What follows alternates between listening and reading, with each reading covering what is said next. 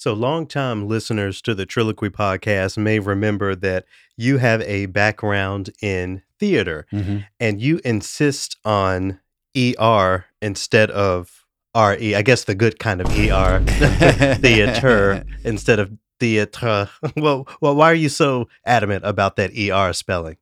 Or why were you? Oh, I always thought it was just less pretentious, It was anglicized. Yeah. That's Well, that's the only reason. not all things that sound so stuffed shirt are actually. I mean, that could be the case for theatre. I think that could be the the case for sure for organizations like Schubert Club. That sounds pretty stuffy, but they do all kind of stuff. They're cool over there at Schubert Club. Since 1882, Schubert Club has been cultivating a passion for music and fosters an engaged community of music enthusiasts through concerts, music education, museum exhibits, and student scholarships. More on Schubert Club at schubert.org. Wouldn't you hear Schubert Club and automatically think something that isn't necessarily true? I mean, I think that could be the same for theater RE. Sure. Yeah, there's definitely a possibility just because it's Schubert, and you hear that and you go, "Oh, classical." Yeah, yeah. But they do all kind of stuff over there. I'll speak a little bit more in a little bit here to what the Schubert Club is doing. But I asked you about theater because I actually went to a show over the weekend. It's been a long time since I've seen a play or anything, especially since COVID times. But it was really cool to see. I went over with Dell to the Brave New Workshop. We saw something called This Show is Cheaper Than Gas, America on Empty. Shout out to Denzel, one of our colleagues and friends who was in that show. It was, political commentary and sort of semi-improv, maybe lightly scripted. Whose line is it anyway, if I may compare it to things. Sure, that's fun. It was cool. It was cool to see. Did you prefer the more serious roles when you were on stage, or would you have more fun with the more fun, lighthearted, silly sort of stuff? There were some serious roles at the Shelter Belt Theater down in Omaha, Nebraska that I really relished. And that's because I got to be the sort of conniving bad guy, Okay. the plotting bad guy. I Mhm. love those roles. So Yeah. if you could get people booing you for that, I'll sit through a boo. But what about what? but what about your ability to musically perform on stage? Would that offer some initiate some booze as well? And I would fold like a flan in a cupboard. That's what was really fun for me to see about this show is seeing folks who aren't singers re They're but not Leaders leaders. catching a tune, and there was a live pianist there, so that was fun. I don't know. I think it's really fun to see people being fun and not taking things so seriously, but doing so artfully, doing so in a way that I can tell there's a lot of skill. I was definitely noticing the projection of the voices. We were sitting up on the Mhm. front row, Mhm. and that's not something that I often think about, but I suppose that's a part of training as an actor, being able to throw your voice in that way. Right. You have to play to the deaf woman in the back row. Sure. Oh, is that what they say? Yep. That's cool.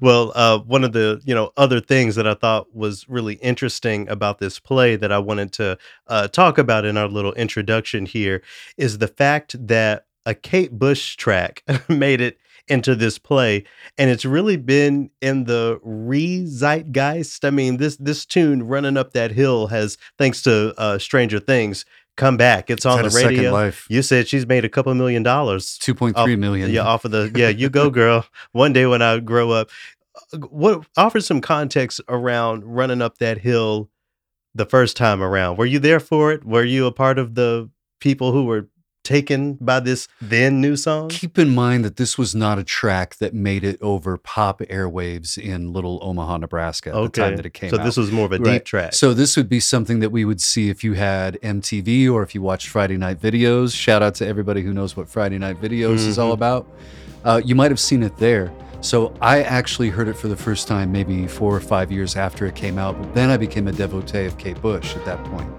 I was saying yes, Queen to Kate Bush long before Beyonce came around. It doesn't hurt me. Do you wanna feel how it feels? Do you wanna know that it doesn't hurt me? Do you wanna hear about the deal they're making?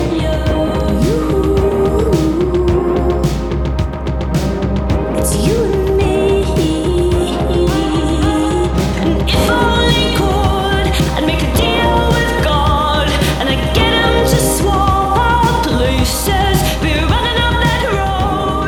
now this is a track that I wish I could hear performed live, even, with those full vocals and Sure. things.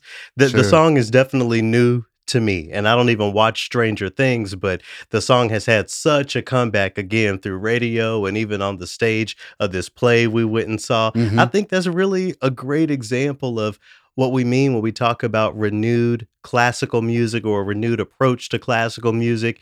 This is obviously, at least in my opinion, a classic now that, it had such a presence when it first came out and even more so now and really sticking. You don't have to listen to an 80s station to hear this track played on the radio. It's Right. on the regular top 40 stations. And I The think that's resurgence, very yeah. notable. That's incredible for Kate Bush. But she wasn't just a one-hit wonder. No. What are some of the other Kate Bush tracks Oh my that come to goodness, mind for you? Cloud Some of the Busting. classics. Cloud Busting was a fantastic track, but man, the one that always gets me, I can't make it through a performance of this woman's work.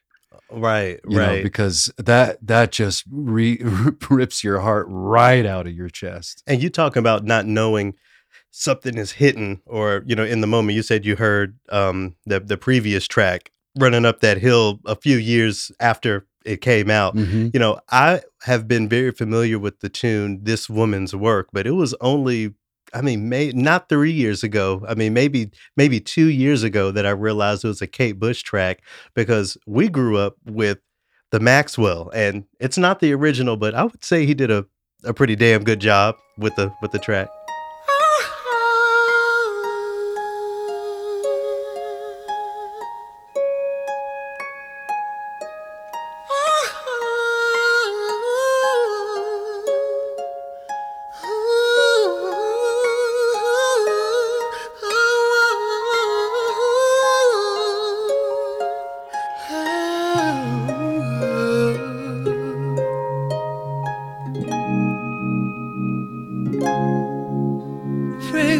you can call. I stand outside this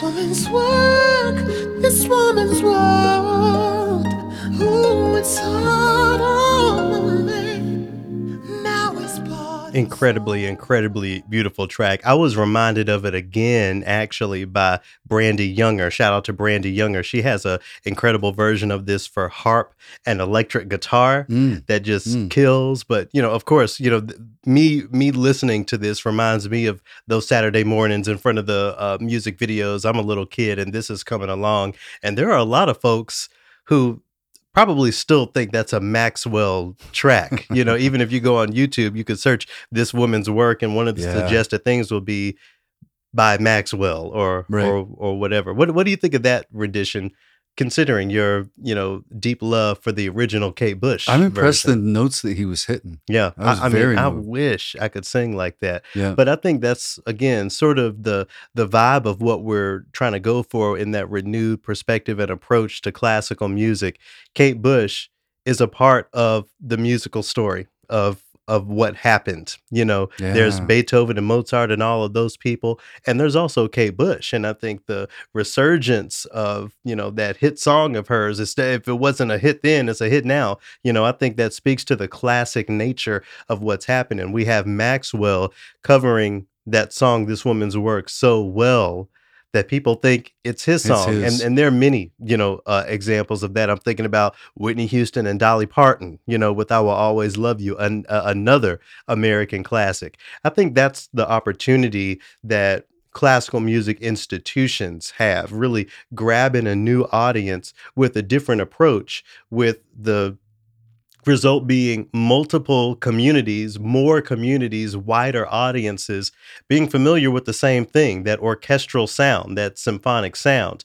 But the approach just has to be different. And I think there's a chance there, considering examples like these. Pop music is different than getting somebody into a concert hall, but It's I a lot think, different, yeah. but I still think there are some common denominators there, just as we've seen here. I mean, do you not think there's some common denominators there? Just let's take the song "This Woman's Work." It's a tune that you knew and Mhm. have known for a long time.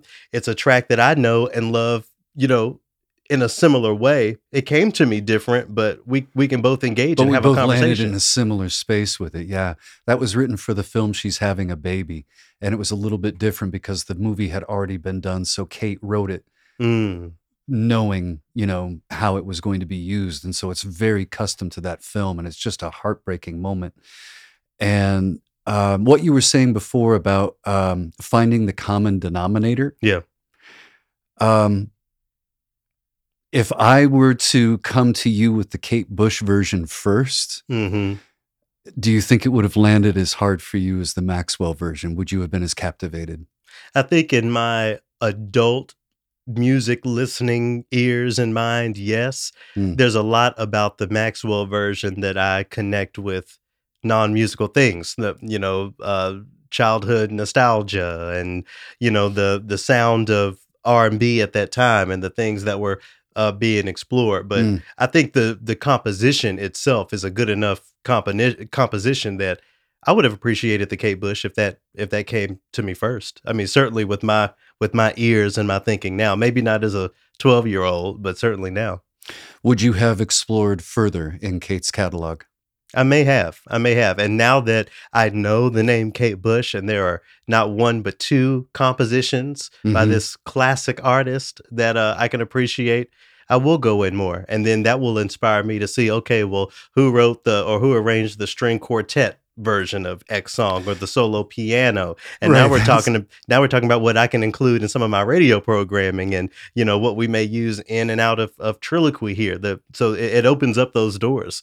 And the institutions have the same opportunity. I'm a little surprised that hasn't been the next evolution. I haven't seen any quartet or piano reductions of it done yet. Mm. I haven't seen that yet. I'm sure there's some. I mean, I'm sure I could find some on the internet here, but you're right. Like the recorded thing, Mhm. the Vitamin String Quartet, Or plays whoever, yeah. Beatles, and the Kronos. modern string quartet plays, the song "Feeling Good." I think I put that on one of my programs. Mm. So now it's up to one of these solo pianists or chamber music groups or something to ride on the, coattails of Kate Bush's, reappearance. Ain't nothing wrong with riding coattails in some cases. Mhm. And be a part of this conversation. I'm sure you would love on air on the radio to be able to connect Kate Bush's new moment or re-moment to something that you have, a solo piano, a full orchestra, something that would be really incredible. But That would be something. yeah, that's just where we're trying to get the industry to go, to look at the world as it exists today, the way people are reacting to the music of today and even of yesterdecade as it applies today, and see if some sense can be made out of that for the concert hall. That's what we're here to talk about each and every week here on this Triloquy podcast. Let's jump in.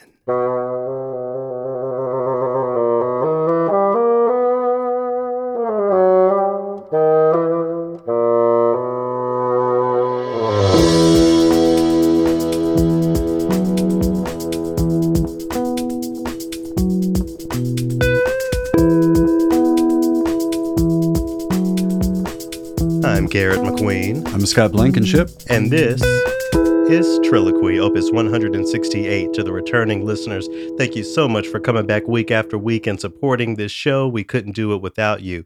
To new listeners, if this is your first time checking out the Triloquy podcast, Triloquy is a show that takes the phrase classical music, the concept of classical music, and sits it next to stories of today, news of today, music of today, all toward the ultimate goal of decolonizing the phrase classical music. For more information, to learn more about the show, listen to past opuses, and to donate, please visit triloquy.org, TRILOQUY.org. In addition to your very generous support for the Triloquy podcast comes from Schubert Club, who has a number of really cool events coming up in this month of October. It's already October I know, man. officially. Damn. This is the first year, Scott, that I feel like I've been kind of hanging on to summer. There are a lot of people, and I've been a part of that, who just welcome in autumn and can't wait to get out of flannel and feel a little bit of cool air. And while the cooler air I really do appreciate, especially with the way these utility bills run here in Minnesota. I'm telling you. Like, it's something else. They will charge you an arm and a leg just to have a little bit of air conditioning. Anyway, this is the first year in a while that I have kind of been hanging on to summer a little bit. And now that it's October, Can't deny it anymore. No more You're fighting. going pumpkin spice? We're here. I'm not going full pumpkin spice, but I may put on a little light autumn wrap or something. I don't know. You're going cider spice.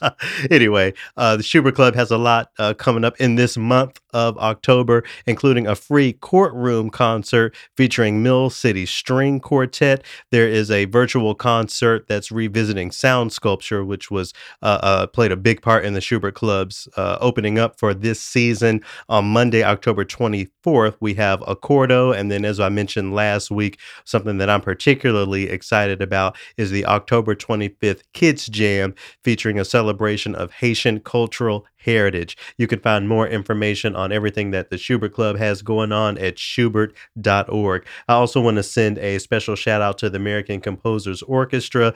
We have a gala coming up. What's the fanciest sound? Maybe the natural is the fanciest sound. Mm-hmm. We have a gala coming up next week, so I'll be back in New York, and there is an after party, a gala after party that I hope anyone and everyone who is in New York, if you're going to be around, come and hang out at the after party. It's going to be open bar. It's going to be appetizers, desserts, and you get to hang out with really cool people like Garrett McQueen. So you can find out more information on how to get tickets for the ACO Gala after party at AmericanComposers.org. I have a lot of shout outs this week. I want to give a shout out to the Minnesota Orchestra. A couple of weeks ago, you were talking about going down to New Orleans for the public radio conference, and you got to meet Dr. Louise Toppin. She gave you a big, strong hug around your neck. Well, Louise Toppin will be here performing, hosting a concert by the Minnesota Orchestra. It's going to be conducted by Kensho Watanabe, another person who I know listens to the podcast. So shout out to Kensho. Hey. And it's going to feature a whole bunch of really incredible artists and 6 works new to the orchestra, many of which, I think even all of which, by Black composers. So I'm going to be there. Again, we talk about what's going to get people in the concert hall. That's what gets me in the concert hall. Mm-hmm. That's what I'm going to see. I'm not going to see Beethoven 5. I'm not going to see, Mozart 40 or Mozart 41. I'm going to see that. Right, Okay. right. So anyway, shout out to the Minnesota Orchestra. Can't wait to go and check out that. Shout out to Louise Toppin. Shout out to each and every one of you listening. Lots of great music coming up in the second movement. Third movement guest is Brian Raphael Neighbors. But for now, we are going to jump into movement 1. All right, speaking of naturals, I have a couple quick naturals that I want to just cover as we get started in this first movement. Me too. A lot of interesting feedback from last week's conversation of booing. Same. So let me say this. I'll offer this natural. It's not especially so in the second movement. I'm going to talk about a choral concert I went to. So after I went to the theater, me and Del went straight to this choir concert. Anyway, when I was sitting in there listening to this beautiful music, I was thinking about our conversation, and I was like, well, I don't want anybody in here just booing and disrupting my experience, but at the same time, they're singing about social justice. The pieces of music were so timely and relevant. To boo the performance would be to boo Black Lives Matter, or to boo, what else were they talking about? Climate change, or awareness about immigrants and people who come here, leaving violence and X, Y, and Z. So in my mind, that is what is being booed. So if we're sitting there listening to, what's a choral piece that handles Messiah? If we're sitting there listening to that and somebody starts booing, my attitude is not going to be the same. I mean, I'm not going to just act all ruffled because someone is booing Handel. So for me, that is a bit of the difference. And that's where I was coming from last week in the conversation. It's not that I just want to completely disrupt everybody's experience, but when it comes to this music we've heard over and over again, and if that is someone's reaction, I think my point was we just need to pay attention to that sort of reaction. Sure. I had quite a bit of interaction as well. And where we kind of landed was we're talking about the difference between engaged critique of the music in real time, Yeah, and disruption. sure. All out disruption. And that's a different conversation. Disruption is. Also, somebody wanted to know, they were talking about clapping. Why were we arguing over the booze? That was a good one. And another one was pretty frank too. Nobody wants the music they like to be disrupted. That's true. So there, That's true. And I'm like, there you go. It reminds me of when you're, in the airport or on a plane, only your curry smells good. That's right. I have to think about that Your more. I'm on egg these salad. airplanes. Yeah, your egg salad is delicious, I'm sure, but it's turning my stomach. Yeah. But anyway, I thought it was a useful conversation. The last comment that I wanted to pass along was people pointing out that a walkout would be more effective than booze and jeers And I'll as far agree as with that. critique. Yeah. That is cold. If you turn around and you see your audience way diminished after the intermission, you don't smell the smokers coming back in. Right. It's like, ooh. But don't you agree that there has to be some sort of vocal right before the walkout? There has to be some, huh, and you get up and walk out, or so There may be, sure. or a giant, and just walk out.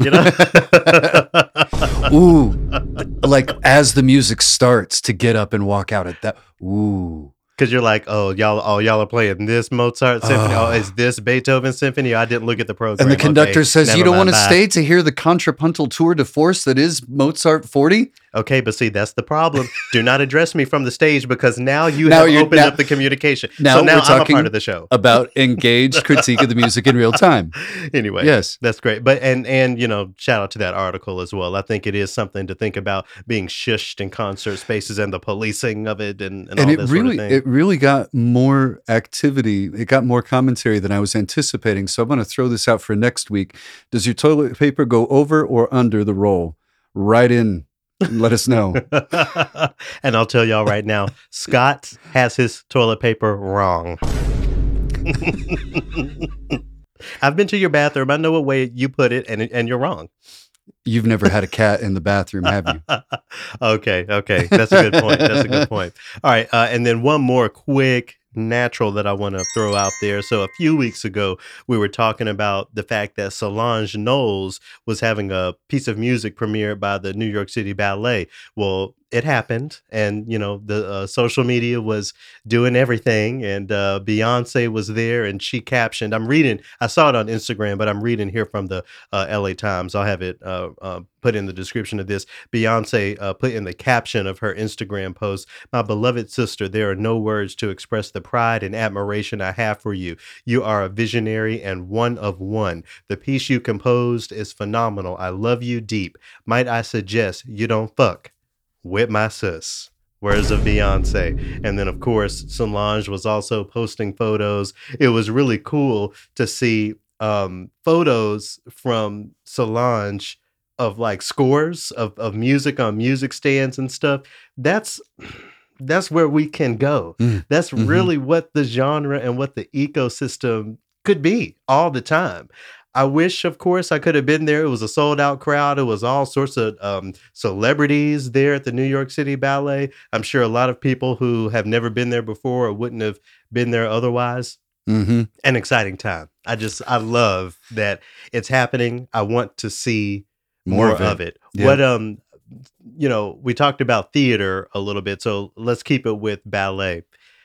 Can you think of an artist, one of your favorite artists, if you found out that they scored a ballet? Oh, you need to get off work on the calendar. You need to tell, you're going to tell me, actually, I have to go to the ballet this Monday night, so I don't know if I can record. Is there that artist for you that you would just flip the world over to go see their ballet? Maybe somebody along the lines of David Byrne Sure. or Annie Lennox. If she did something, I would line up And it for seemed that. like that's something that she would do. That wouldn't be too far out of what you would expect. And I have to say that after that release that Bjork put out, I would love to see the spectacle that she would put together, because there's things about her aesthetic that I find a little bit disturbing. They kind of like, ooh, I don't know how I'm supposed to feel about it. She probably likes that. And I'm not. I'm saying that a shock value is part of it, for sure. But just imagine what she would put up there. Yeah, that for would sure. be incredible. Yeah. Anyway, shout out and congratulations to Solange. I hope we see more of it. I mean, we're going to talk about Lizzo a little later. The Lizzo concerto, or I don't know, Flute Gate. There are so many opportunities that are out there for the industry. But anyway, we're getting going with a new set of accidentals this week. We're going to start with you this week, Scott. You got something Oh, are we? from Yeah, I was looking at From The Guardian. Yeah, theguardian.com. And What accidental is this going to get? I want to give this one a natural as well because this is the beginning of a track record Yes. for a venue called South Bank Center over in the South UK. Bank Center RE, by Centre. the way. Right. So you can't tell me that isn't like a little bit bougie. The Oh, for RE. sure. Oh, yeah, Okay. definitely. Just I'm so I'm gonna not argue. okay. Yeah. So I sent this to you and I wanted you to pay attention to the headline in particular. It's my age that's the talking point, not that I'm black. Mhm. Tox Dada, the South Bank's head of classical music. Do you buy it? A part of me does, because one of the things that I've had to deal with a lot is elder reluctancy over what me, the youngster, is bringing in. And, at 35 years old, I'm not just a complete spring chicken anymore, but I'm still in Right. many of my spaces seen as the younger upstart. person who is, doing all that sort of thing. And, it pisses me off because, and this is not about me, but, you're calling me the upstart, but I mean, let's compare checking accounts if you want to do that, and which one of us, made it as an entrepreneur and is doing, so that triggers me getting into my ego. So that that I wasn't that's- calling you right. that. That's but from the I crowd. think that's a part of it, and what Talks Dada is get- talking about. yeah. You see a person who does not have gray hair, a person who is not 50 or 60 years old, and automatically doubt what they're doing. So yeah, So the lead is with a new season opening this weekend. The South Bank Centre's 32-year-old leader talks about how he's shaping the venue to reflect classical music today, the magic of live music, and the challenge of keeping the lights and the heating on. hmm Because you know that they're in they're having all sorts of issues in the UK over energy costs. That's one of them. But he's talking about what his vision is. Now, this is a venue. yeah. And one of the things that immediately came to my mind is like, you can have great plans if you're managing a venue. How much charge do you have over the ensembles that are coming through? Because there's big names. Yeah. Chinnicky was mentioned, and London Philharmonic come through and play this center. So how much charge does a venue have over what the orchestra brings to the stage? I think they have a lot. I can't speak to South Bank Center, but I do know that Carnegie Hall, for example, doesn't just have anything up in there, So there is a lot of opportunity, I think, for someone like Talks Dada to say, okay, if you're going to perform here, you're going to have to bring at least one this, or you're going to have to make sure that you're addressing X, Y, and Z. I think those rules can be put into place. I mean, I almost would venture to say I've seen it happen. I mean, when you were down there in Omaha with the shelter belt, was there nothing in place, or could anybody just come up in there and do anything When I was just visiting, or when we started? when you started? Oh, when we started, yeah, we were taking anybody, because we were just trying to get content up, trying to get shows. So I guess going. the difference is the financials. The South Bank doesn't necessarily have to beg people to come. I mean, they certainly don't have to beg people to come. People Sure. are begging to play there. I don't know. My point is, I think that there are definitely rules that can be put over a house that can impact orchestral programming. But he says that he is optimistic in the face of all of these financial issues, the COVID shutdowns. Brexit was an issue for them. But he says, what I'm seeing is that there's an appetite for change still there. There are some things that we've done. I know other organizations want to do too. And he's talking about presenting classical music as it is today, and telling the stories, trying to tell a lot of different stories to the audience all at once. Mhm. Of course, for some people, for others, imagine that you've never been to a classical music experience before.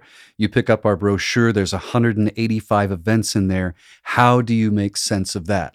Part of that is his job to help them make sense of that, working really closely with the resident orchestras. And the question that I had from that, again, he says, imagine you'd never been to a classical music experience before.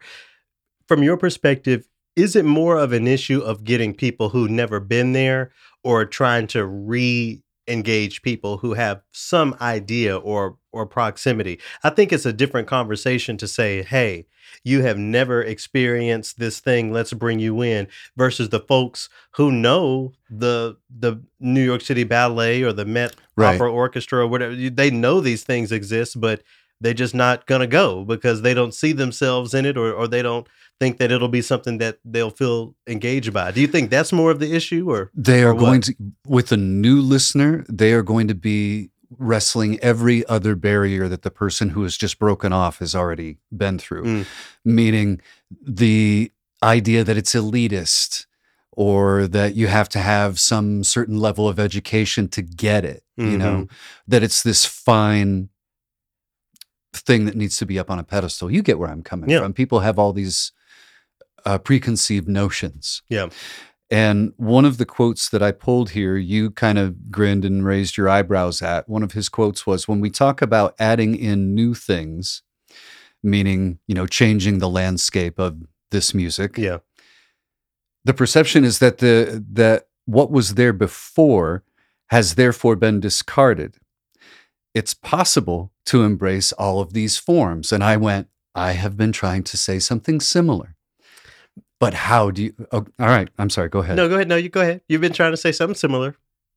Yes, I have been trying to say something similar because you wouldn't throw out all of Shostakovich, would you? You wouldn't throw out all of, just because Samuel Coleridge Taylor sounds like the music that was being created at the time. Mhm. You'd still program that because it was a black composer. Sure. My point is, why are we so averse to having the conversation of what takes the back seat? We can't add without subtracting. That's just Right. common. I mean, that's just common sense. So why are we so averse to that conversation? What needs to be moved to the side? Yes, let's add all of these things, but we can't add those things and actually mean it, in my opinion, if we're not addressing what gets put to the side. I think Agreed. that conversation is never had. Which means to me that if you have something on your program that is a clunker, meaning, some little known piece by a One of- well known composer, those. right? This is gonna get some hits, but what you would refer to as a filler, Yeah. right? Instead of having a filler, make it a banger that gives context. And then a show So- full of bangers. Right. So, but what I'm saying is that if you have that classic piece, from let's just say it, from the canon, Yeah. along with something, have it give context, because you and I talk about threads that you can follow Yeah. into what we call pop or country or whatever, which is just American classical. Yeah. But if you can find that thread and that context, we're talking again about a common denominator. Somebody who might go to an all canon concert takes a chance on something that only has half of what they would normally listen Yeah. to. Yeah. See where I'm coming from? Yeah. And again, I don't see what's so wrong with just completely flipping the script. I mean, why are we just, putting our toe into the pool? And I can't wait to get to the Triloquy this week because there's some actual numbers that have come out. So, the other part of my feeling, just to preview what we'll talk about in the final movement, we're not talking about the fact that half of the music that's being played out there is, by dead white European men, and half of the music is from the so-called canon. We're talking over 90% of the music, Yeah. that's being performed is, and again, not to put the cart before the horse, but that's the other part of the feelings that I come to that conversation of, oh, we don't need to throw everything out. I push back on that because, again, we need to talk about what's being taken away, because there's an overwhelming majority of the tradition that has continued to, be centered in all of these places. And that's where I think the actual work is, determining what we delete for the sake of the new. There's one other thing I wanted to pull from this article. It says here, moreover, being a decade or two younger than the rest of the boardroom doesn't make Dada an outsider. He says, no, I'm an insider. I spent so much of my teenage years practically living in the concert halls. He started learning violin at age 8. He would go on to study viola and arts management at the Royal Welsh College of Music and Drama. That's, Scott, where a lot of my frustration comes in oftentimes because, it's one thing sort of being gaslit or pushed to the side because you're younger, but on top of that, especially in arenas like radio, Yeah, yeah.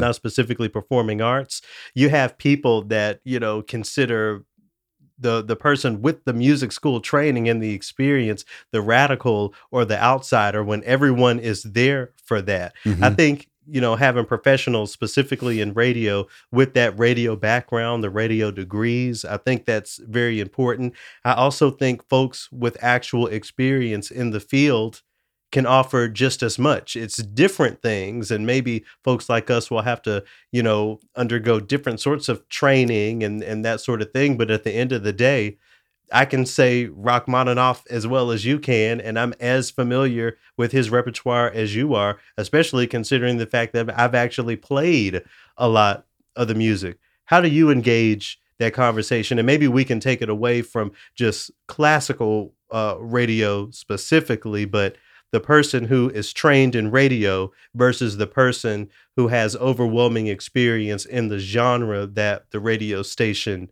platforms. Do you Hmm. do you see that as an equal trade or what? It's an interesting alchemy. Shout out to Bill Jenks, who is a good friend of mine. And at KVNO, he was brought in as the music director and eventually became program director. But he was a conductor and cellist. Hmm. Got brought into the Omaha Symphony as assistant conductor. They laid him off from that, and he had to get a gig. Yeah, it happens. But here's the thing: is that like you'll back me up here. Not every musician can jump up and rock a microphone. Oh, absolutely not. So, not every host can jump off the mic and go over and play the cello. Fewer of them can do Mhm. that than the converse. Is the point I like to make. Not to put one above the other, I see but what you're saying. Sure. there has to be some respect for that. Anyway, that's that on that. Anything else? Shout No, out to Mr. Dada. yeah, I just want to say good for you. Good luck to you. I'm looking forward to see what he does because, over in England they have a similar history as ours, but they are not as beholden to the change as we are. Sure. Yeah, hoping for the best for Tox Dada as he takes the reins over there in England at the South Bank Center. You found some concert program or something that was an example of some of the new things that they're doing. You cited performances of music by Jesse Montgomery and Coleridge Taylor and those folks. Right, and they paired it up with the Paris Symphony of Mozart and then Beethoven, the Violin Concerto. But see, the thing is that what got me though was the title was A Fresh Take on Beethoven's Violin Concerto. And I'm like, go on, do tell. You're like a fresh take. Yeah, it's a 16-year-old violinist. So I'm not sure what that means. I do love that piece. I love Beethoven's Violin Concerto. There's some beautiful bassoon writing in it. I love the violin part. We've also done it over and over and over and over again. But if we there halfway there with Jesse Montgomery and Samuel Coleridge Taylor, I suppose that's more than they were doing, 20 years ago, even 10 years ago. So we're going to transition out of this accidental with an excerpt from one of those pieces. This is the Dance Nègre by Samuel Coleridge Taylor. Again, R.E. Maybe the theme this week is R.E. versus E.R. Interesting. Anyway, here's a little bit of the Dance Nègre from the African suite of Samuel Coleridge Taylor to get us to our next accidental.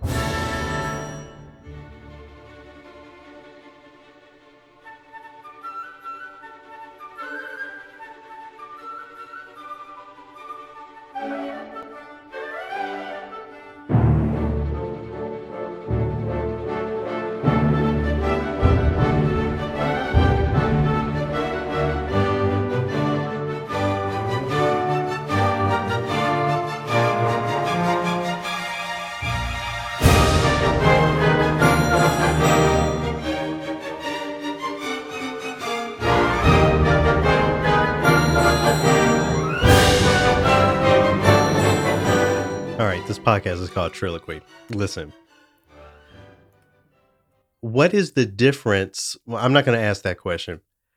How do you approach brushing up against the line in the classical repertoire when it comes to words like negre, you know. And yes, was a black composer. There are works by composers who are not black who have written works with subtitles dance necra and that sort of thing. Yes, the word means black. It also sounds like something. It And does. within the context of an art form where we have barely even heard this music before in the first place, you have to double take. I mean, surely that is something that you think twice about when you come upon this on your playlists and in your presentations. Indeed, and sometimes, like, if not in this particular instance, but sometimes I'll find out if I can use the translation instead. You know, if that gets me out of something. Uh-huh. But you know, Yes. but there's been people who have challenged me when I say, next we're going to hear a suite of Negro spirituals. They want to know why I use that, and I always write back, because that's what it's called. Yeah, that's the title. genre. That's the yeah. And it's on this page, so that can get you out of it. The one that I'm having a lot of trouble with lately, though, is Roma. You know, what we Yeah. substitute that for, Mhm. and that doesn't always work, especially Right. when you have a piece called Zergunneweisen. Right. You know? Right. And again, back to my point, we don't talk about what we need to take away. So how about we take away the things where we have to toe the line and Or and twist tiptoe ourselves. and right, twist yourself into a pretzel trying to find out a way not to, anyway. Yeah. Khachaturian, you know the composer Aram Khachaturian. Yep. I'm pretty sure it was him. He wrote a piece and he straight up said nigger dance. Oh no. So, but let's not talk about what we're deleting, right? Let's just That one can go. Fact check me on that. But yeah, I'm pretty sure that was out there. Anyway, chasing the rabbit off the trail. All right, we got one more accidental from me, and I'm actually gonna give this one a sharp because it's good to see conversations of equity and diversity in Western classical music on websites that aren't necessarily music related or music centered. So I'm reading from the root.com headline, "Why are there so few black orchestra musicians?" I'm reading here. It says, with black musicians dominating the airways across genres, crooning to sell your auto insurance during commercial breaks, and even headlining Super Bowl halftime shows. Here's looking at you, Riri. It's more than obvious that there is no shortage of black musical talent in this country. According to a diversity study published back in 2014 by the League of American Orchestras, only 1.4% of orchestra musicians are black. We know what you're thinking. How is this even possible when Prince played at least 25 instruments by himself? Exactly. So why does it appear so hard to find black musicians to fill orchestra seats? And has there been any increase in this grim figure from 8 years back? I think there's a lot just in the opening of this piece. First of all, we have cultural competency at play because they're acknowledging that black music is everywhere except for this one little space. I think that's very important to note. And when they talk about how ridiculous it is that less than 2% of orchestral musicians are black, no shade. I'm not even going to say any names, to emphasize the extent to which there is no shade. They didn't call out, that's ridiculous when you have violinists like blank or pianists like blank. They went straight to Prince and cited that he was a multi-instrumentalist. So, obviously there is black instrumental talent out there. What do you think about that approach? I think it would have been a very different conversation if this article said, 1.4, that's ridiculous when you have, like I said, violinists like X or pianists Or like Andre X. Watts, And see, I said I wasn't going to say any names because I'm not trying to compare musicians. But anyway, I just think that it's very notable that they make the point of how ridiculous that number is by going outside of what most classical music professionals would jump to when they talk about the issue is not a lack of talent. They jump to Prince. What do you think about that sort of, maybe I should say, so-called outside approach to that conversation? It's inevitable. Yeah. It's inevitable because you're starting to get members of orchestras, that are getting seats now, that are starting around your age and all the way upwards of mine. Yeah, even younger than me. What do you think they were listening to in their cars driving around? Yeah, driving to the audition. Yeah. Jimi Hendrix, Yeah. Prince, Stevie Wonder, all of these artists that could very well be up there on stage. Aretha Franklin sang Nessun Dorma. Yeah. Yeah. But, one of the things that you have to point out, though, is that Prince had a very musical home life. Yeah. And when he started studying in high school, his teacher kept him engaged, not by teaching him classical pieces. It was by what he heard on the radio and helping Right. him what he heard around the home. And that's how she kept him engaged. And that is something that the article points out, is that you can't blame a school or academy or something like that, a pipeline, right? Because Right. that all of a sudden means that the orchestra doesn't have any, that now they're out of the conversation. They don't have any say in it Right. Right. because of that fallacy of that pipeline. Mm-hmm. Mm-hmm.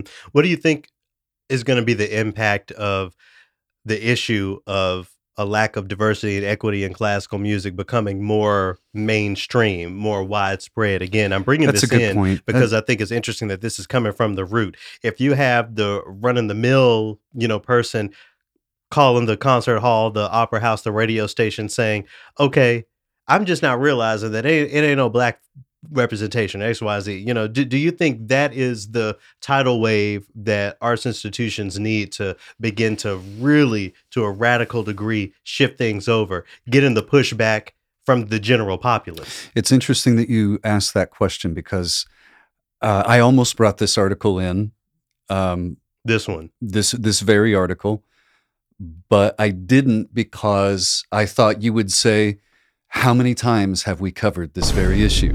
And you see, Now wait, but you were feeling that as well. Right. If that's a thought that you're having Right, about I'm me, like, that means you're thinking it too. exactly. And then it started to, I could back myself up because I did a search. And so this article that you're talking about came out a day ago. Why is American classical music so white? That article came out in 2019. Mhm. Lack of diversity in top orchestras remains a major challenge. July 13th, 2018. Yep. Scroll on down, and here's one from 2020.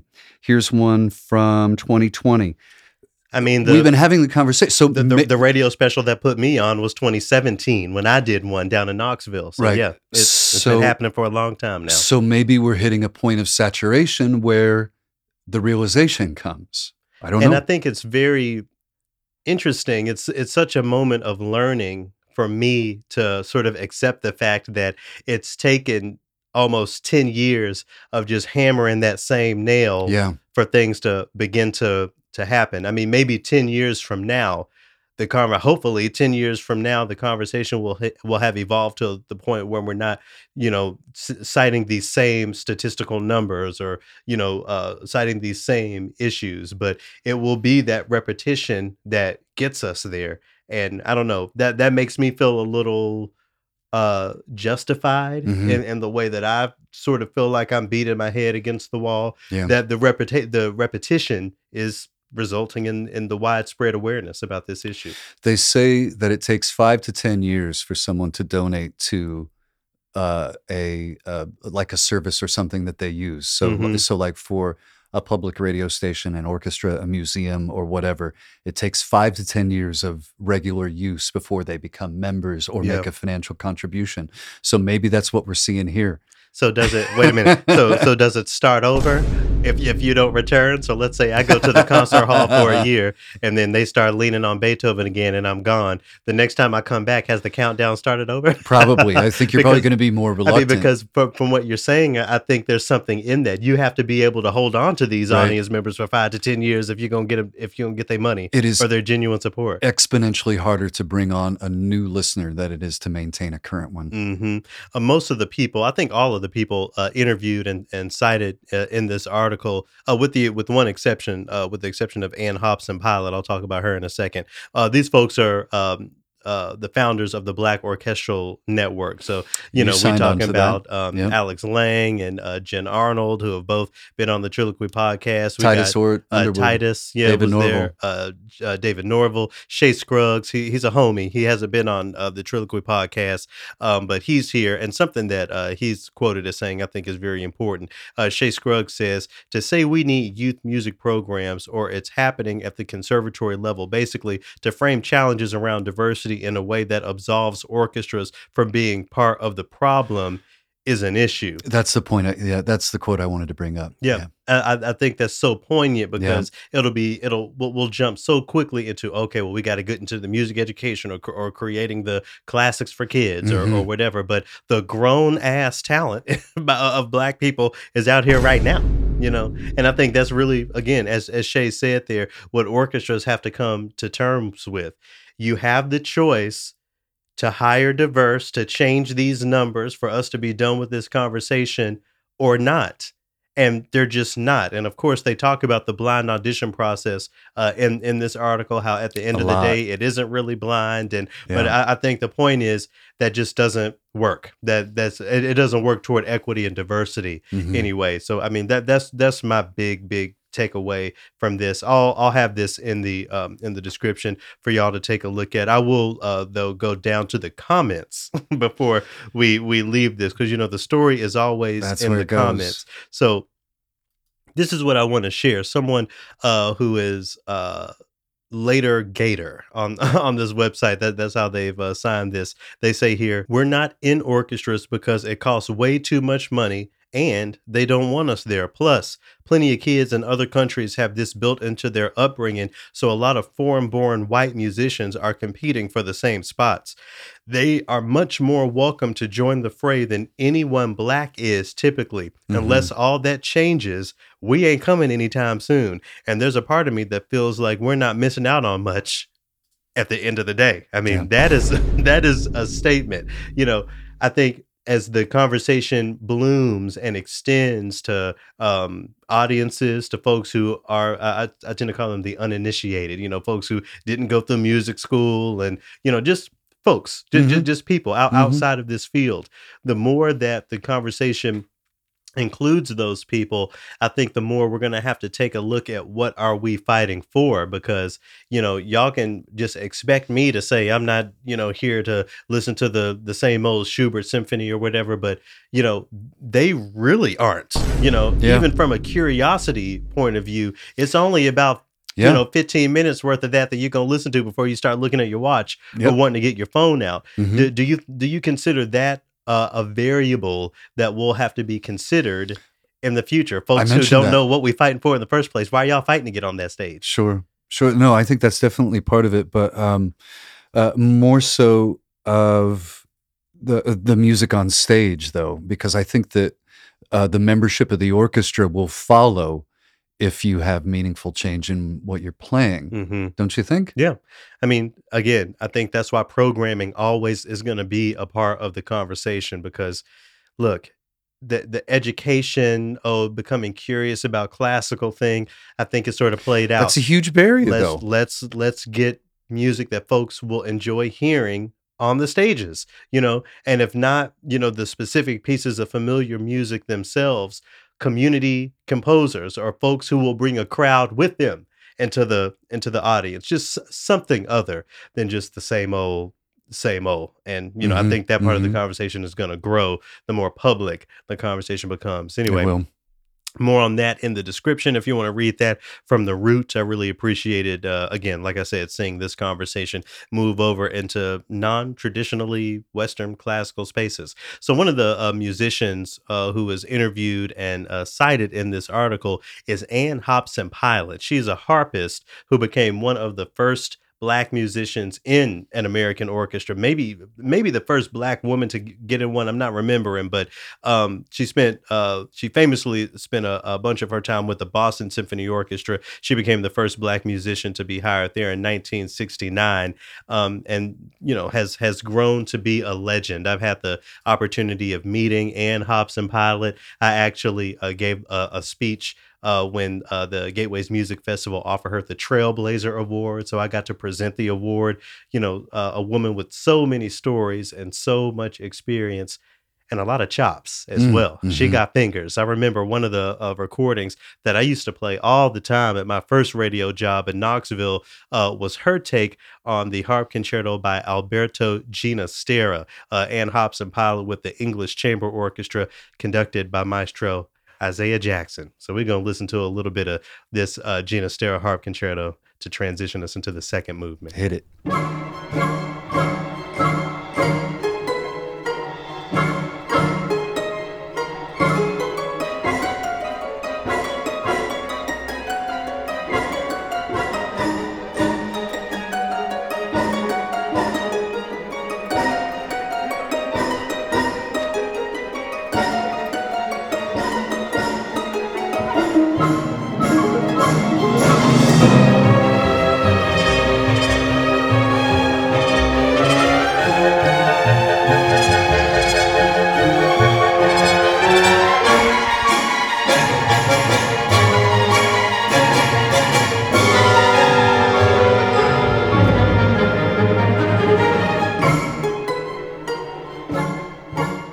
What do you think about active harp? I think, again, as we're talking about the so-called uninitiated, maybe I need to get a better word than that, but I feel like most people, they will hear the word harp and think of angelic, Cherubs. soothing things, but the harp is much more than that. I'm a fan of the active sort of angular harp playing. I Define think it's fun. active harp playing. Kind of like what we just heard. So not so much of the Glissando. glissandos and all of those things, but some real melodic playing and some accompaniment that's, again, angular is the word that's coming to mind. I think Mm. it's a vibe, and I think it's a different view of the harp than we typically get. I mean, but I don't know. It seems like if you happen to play a harp piece, it probably wouldn't sound like that based on just the way that we've treated the repertoire. Maybe not anyone's particular programming decisions, but I think the harp is one of those instruments that we've put into that cherub, angelic, soothing cubbyhole and forgotten that so many composers wrote different things for that instrument. Yeah, and there was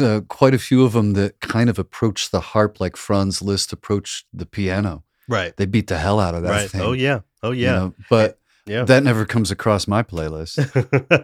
I know you're going to bring in some music to help celebrate Hispanic Heritage Month, but sort of as a segue, again, the harp piece that we just listened to was by Alberto Ginastera. I used to argue with the folks on email so much about that because they would tell me, well, actually, it's Ginastera. Do you have guidance from your radio Yes. profession on why we say Ginastera? Yes, because he preferred the Catalan pronunciation of See, his he was name. he was colonized. And Okay. He I don't wanted know the about European. He wanted the European. So what does that mean? You see? no, I hear what you're saying. But we gonna respect his colonization. It's important to respect an artist's preference. Yes, it is. And we're gonna respect the artists who we're sharing with y'all here in this second movement. Scott and I are gonna talk a little bit about some of the music we've been spending some time with.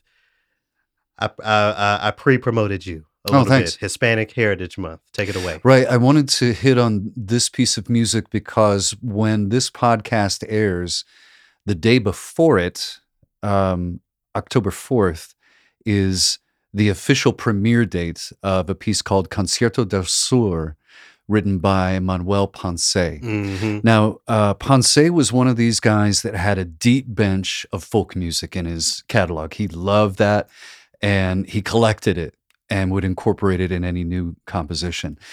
It was Andre Segovia, the great Andre Segovia, a guitarist that made Rodrigo's music famous. Yeah. He said, you should really, all this folk stuff is great, but you should try writing a guitar concerto. And he goes, well, golly, I guess I will. So when they premiere it, it's Segovia playing the guitar, and it's Ponce on the podium. 1948, I believe, was the premiere date. And I had to wonder at the end of the first movement if he actually wrote out all these notes or if he just wrote on the score, go off. Yeah. Go off, sis. Right, for about 3 minutes or something. Because there is something in his playing here that I'm going, are we hearing orchestral jam band music in this moment? Was this set up in the mid 1900s by Manuel Ponce? Give it a little bit of a listen here to what Andre Segovia is playing at the end of the first movement here.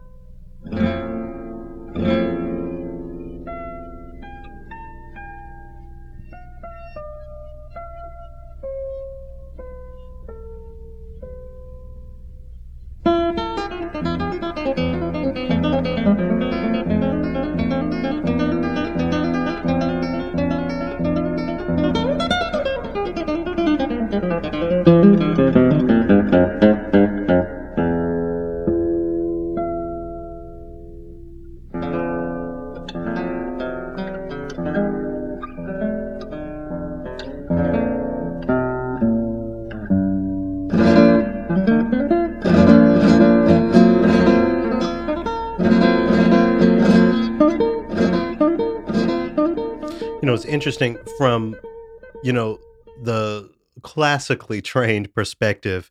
I don't know that I hear, obviously I hear a lot of notes, but I'm thinking more about the lines. I'm hearing linear phrases that Right. I'm sure Ponce wrote down, because it's all within scales and keys and works through the modulations of the way, music works in a very clever way. And it's great to hear it on guitar. But I know what you mean. It does, it wouldn't be too far fetched to think that Ponce was like, girl, just play some notes right here and we'll meet you at bar 387. Right.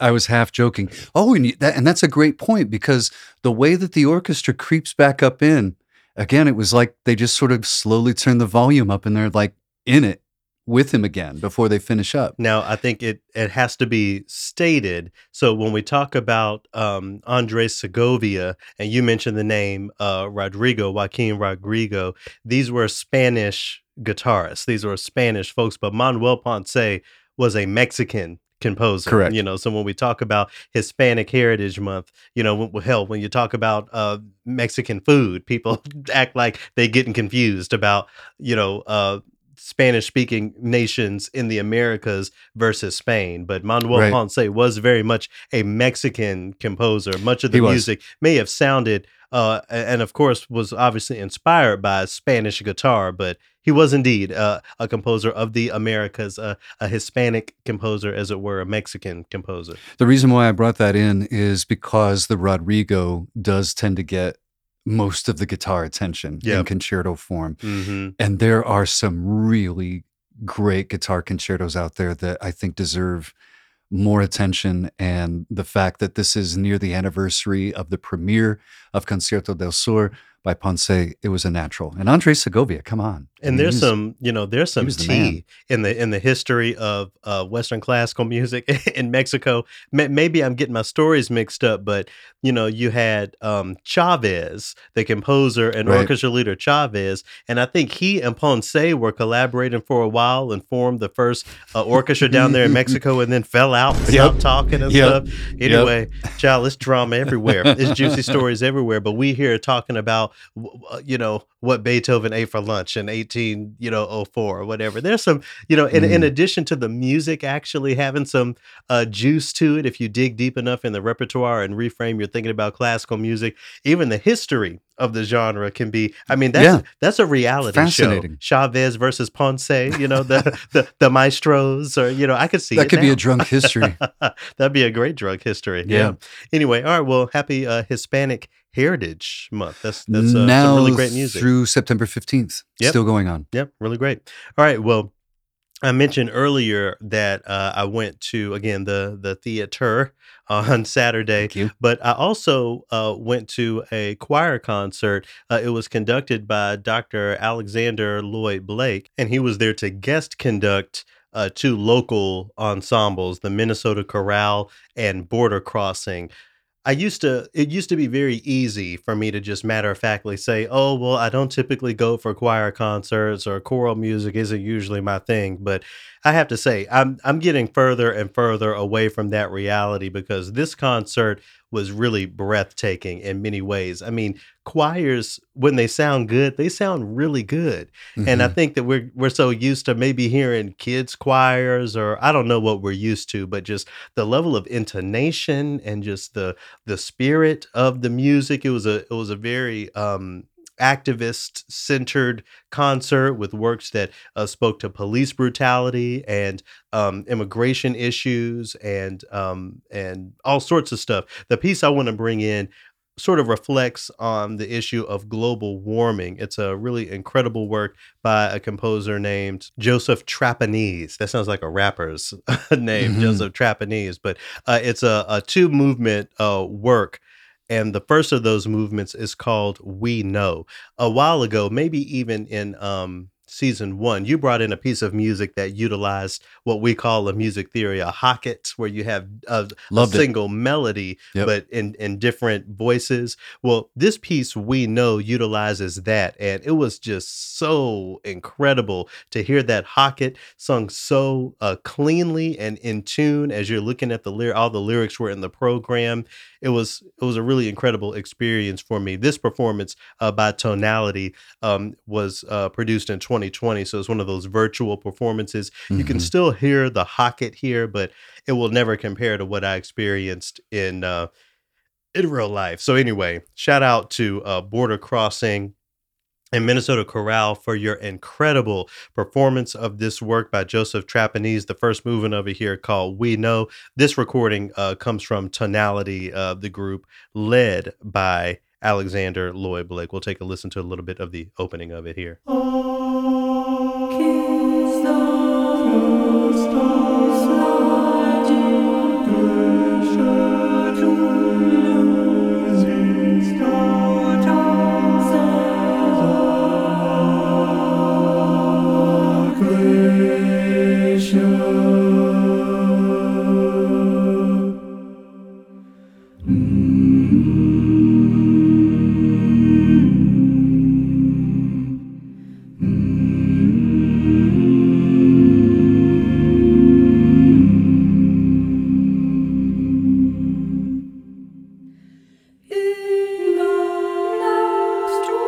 Forgot about all of the ums and the oohs. You know, nice. when you have about 20 men, you know, singing those, you know, you can kind of feel the room rumbling. And what an incredible instrument is the human voice. You know, as an instrumentalist, I spend a lot of my time, you know, in that world. But this concert, you know, definitely inspired me to go to more choir concerts. I can't wait to go to the next one. But, you know, just digging into what that repertoire is generally.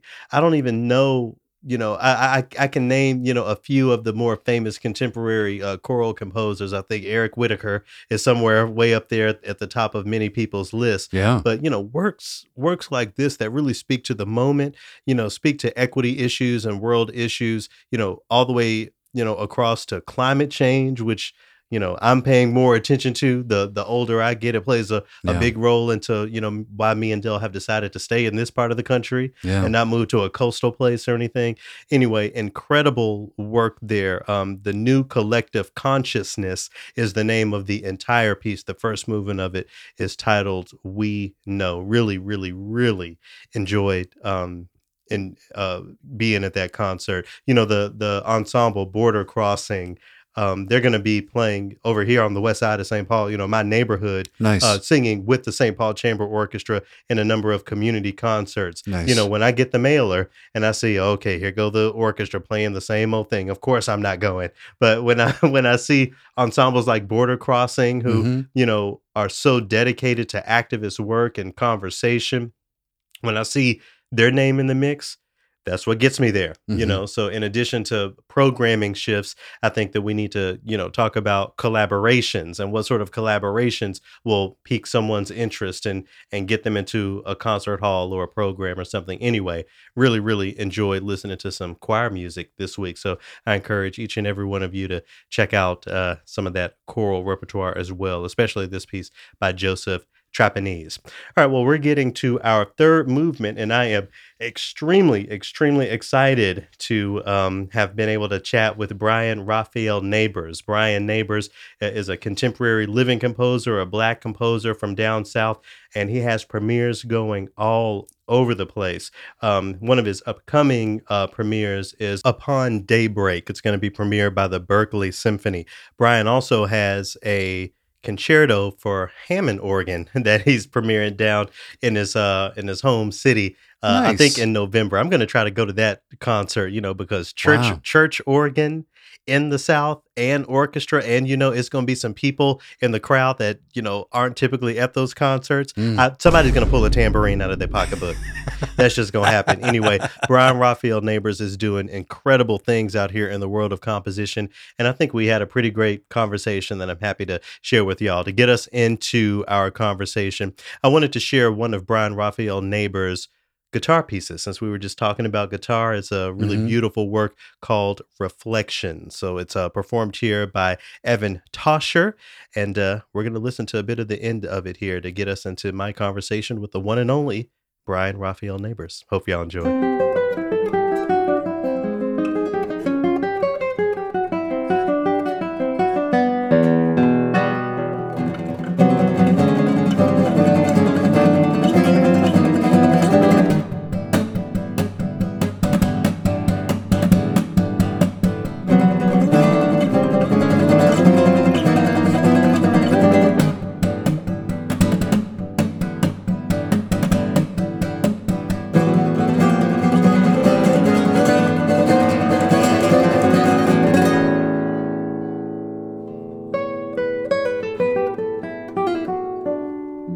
I'm just a kid from Birmingham, Alabama. I'm real Southern.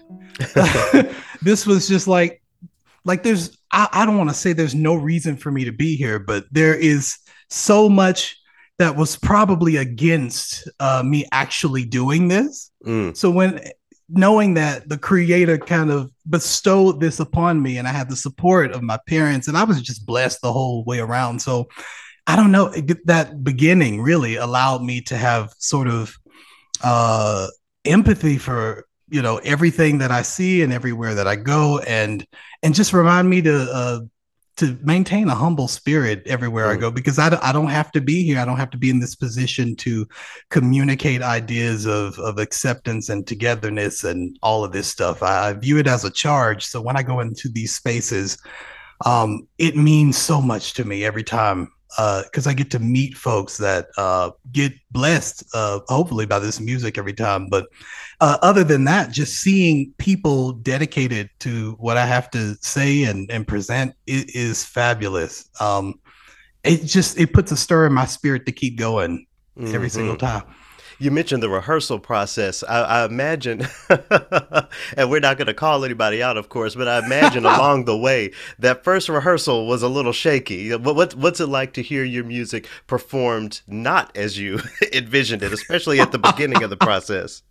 Absolutely. I try to get everything as clear on the page as I can make it. And they mostly get it, especially if it's a great orchestra. But you, as a composer, the quirks. Like there are some runs and riffs, that come definitely from our culture that I have to say, okay, you need to put a little bit more stank on that. Or instead of saying that, because they may not understand it in those terms, I may have to go back and say, well, try to nuance, this particular phrase in this way. And at this point in the phrase, give a little bit more of a dynamic contrast. And then somehow it just magically sort of works. But it's almost like you have to change the way that you communicate these things in order to make it happen. Like in the church, I'll be in the organ. It's like, no, put a little more stack on that chord, like hold that thing out. There's a whole like Southern dialect of like communication. Sometimes it's just with eyeballs and a look, but then in different worlds, it's almost like I had to learn how to process and communicate the exact same ideas, the exact same sort of spiritual energy going out to the players. And sometimes I won't say it's a struggle, but you definitely have to do more thinking. And I've had moments where it can be just like a note or two, because my chords can be very jazzy sometimes. And I'll have an orchestral musician, do you mean a C sharp or a C natural here? And I'm like, first of all, whatever's written, because there are so many harmonies that I don't want to mess up my jazziness. I'm like, there are chords. This is not your typical like C major chord. I'm trying to do something special. Maybe you're a flat 5. Maybe you're a sharp 9. It's like, play what you see. I promise you, I will correct it if I hear it, because when I'm composing, I'm like, yo, this harmony has to be correct from the first time. I'm so detailed with every step that I'm like, and I'm learning not to be offended by that kind of stuff, but it happens.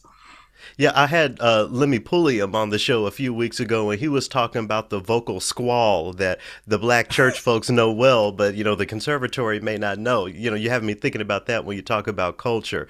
Does that impact what you put on the page? Are there times where you're like, well, if this was the black church, I could just write this down and they will understand what I mean, but, such and such symphonic orchestra isn't going to get it. Does that impact your process, thinking about those things? The musical content stays exactly the same, but I just spend time just trying to work out, well, how can I put this on the page where it can be understood and then carried out? But, as far as just like what comes to my head, I'm like, no, this is going on the page. This is me. This is my identity. This is what I got to say. I'm representing so many folks. I'm representing my own culture, and that would be just a slap in the face to every ancestor that didn't suffer. Maybe I'm a little bit more sensitive to it because I had parents who grew up in like segregationist laws and all this stuff. But I just try to represent it the best I can, notation wise. But the content is exactly what it would be in the church. Yeah, you mentioned your parents. I want to talk a little bit about your upbringing. Your bio lists a charming Southern upbringing. I'm from the South. You know, I'm from Memphis, and I understand that there are a lot of charming things about it. I also understand my history, especially the history of Birmingham, where Oh you're yeah. from. I wonder if you could say more to, you know, this idea of a charming Southern experience, considering the perception that a lot of people have about the South, or even the lived experiences that people have about the South. Absolutely. Charming, thinking about just all the generations that came before to just make the city kind of the cultural and banking boom that it did, maybe in late 80s into the 90s, all the way through the thousands. And growing up, you know, in the 90s, it was a very nice sort of cosmopolitan, delightful city to live in. And a lot of things were starting to move and happen and still are now, thankfully. But of course, growing up in that city, you get bombarded with the history. Yeah. I grew up pretty much 99% Black folks everywhere from grade school. And then when I got to undergrad, it was the complete opposite. So I had to change my whole, you know, way of thinking into navigation. I think it's made me a chameleon in some sorts, but without code switching, because I just can't. I just will not. But but it's interesting because my parents were like, this is what it is. And in school, we literally learned everything because we had to. It's like, how can you be in this city and not know? And so I remember my father, he has a lot of trust issues just with people of the white spectrum Hmm. to this day. And sometimes I have to reassure him that, you know, things are changing, but I understand completely because a lot of folks are still, you know, on that. And when he goes into these different spaces, he'll come to a premiere and I can see not that he's holding back, but that there is still some tension there, some uncomfortability with that world in ways that I've gotten a chance to explore a little further because they saw some very interesting things. My daddy tells me stories all the time about how he was, you know, in grade school, in middle school, and people from off the streets will come in, start saying, "Everybody want freedom," and it's like everybody would just have to get up and go because they were like older teenagers that were brave and just went out there and marched and all this stuff. And I'm like, wow. And I'm like, my parents actually went through this. This is crazy. Yeah. And people think that these things are so far removed from our generation. And I'm like, no, the people who gave me life actually saw this. And then my grandparents, it's crazy. I know my paternal grandparents in particular, like my grandmother came from Mississippi, like Mississippi Delta, like Belzoni, which is like Oh yeah. mosquito country, you know. And then also my daddy's daddy, my paternal grandfather, he came from Black Belt region, Alabama, and had to leave because of some other scary racial stuff. And so they kind of met each other and then got married, moved to the city. And after the Second World War, and they saw all kinds of stuff. So my grandfather was a part of that generation that was helped building things through the steel industry that was still going at the time.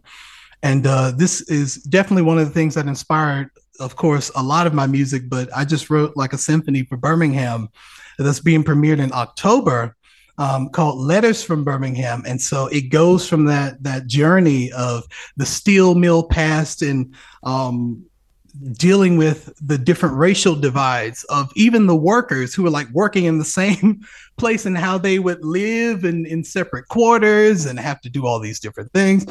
And then knowing we had like a jazz scene called Tuxedo Junction, and that's where Black folks would go after they get off work, knowing that my grandfather was probably there and that stuff happened. I need to go back and check more of my history in terms of that. But it is just so gratifying to me when I think about just the weight of the history, and I feel such a charge on my life in a way to tell our story, my story, in a way that gives light to others' struggles and allows them to kind of see their own breakthroughs just through my own truth.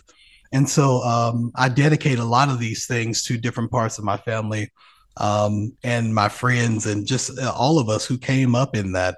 It is just an honor to be able to write this music in this way. I wonder if you have learnings or takeaways from the journey of getting folks like your father into the concert hall? Surely, at the very, I mean, I'll speak, to my parents, my mom especially. She'd be like, "I'm not trying to be in there with all those white folks." Da, da, da, da, blah, blah. I imagine those conversations took place certainly at the beginning of your journey. Definitely. It wasn't too bad. It's interesting, I guess, because my mother's a nurse and she had to work with all kinds of people, but my folks were generally sort of open to it. But you can still see a little bit of the hesitancy when we get questions. It's like, so how did he get into music? And da da da da da da. And a lot of times I have to deal with this. A lot of times at events that I have to attend as a composer, and it's like, so what's your story? How did you Right. Of end all up here? people. Yeah. Of all people? And I'm like, let me tell you straight up, I had parents who supported me, and I came up in the church. Ain't no shame in my game. But they have been just so embracing, and they've been able to grow in many ways because of just what I've been doing, and it's expanded their horizons as well. And oh man, it's just great to see it. But at times I love to bring my family because they always, especially my sister, she carries a Southern energy that's just like, and it's like that strong Black woman that's like, I ain't changing for nobody. I'm going up in here. I'm gonna get me, go up to this table, give me a little candied bacon, give me a drink, and I'm gonna chill out, And when a lot of people end up meeting my sister, they want her to come back. It's like, oh, we just love your sister. She just, and she takes the tension out the room, even though I try to bring my whole self, but I still have to have a professional sort of demeanor when I walk into these places, and I show up, as Brian the professor, composer, whatever. I'm still me, but she is just unabashedly just wild, and I love it. And it makes me feel a lot better. As far as getting the rest of the folks into the concert hall that may have not been there before, I try to write music that speaks directly to the people, and sometimes extremely specifically directly, if that even makes sense. But I know I have a Hammond organ concerto coming up, which I'm so excited to premiere with my hometown orchestra, Alabama Symphony. So it's going to be real cool.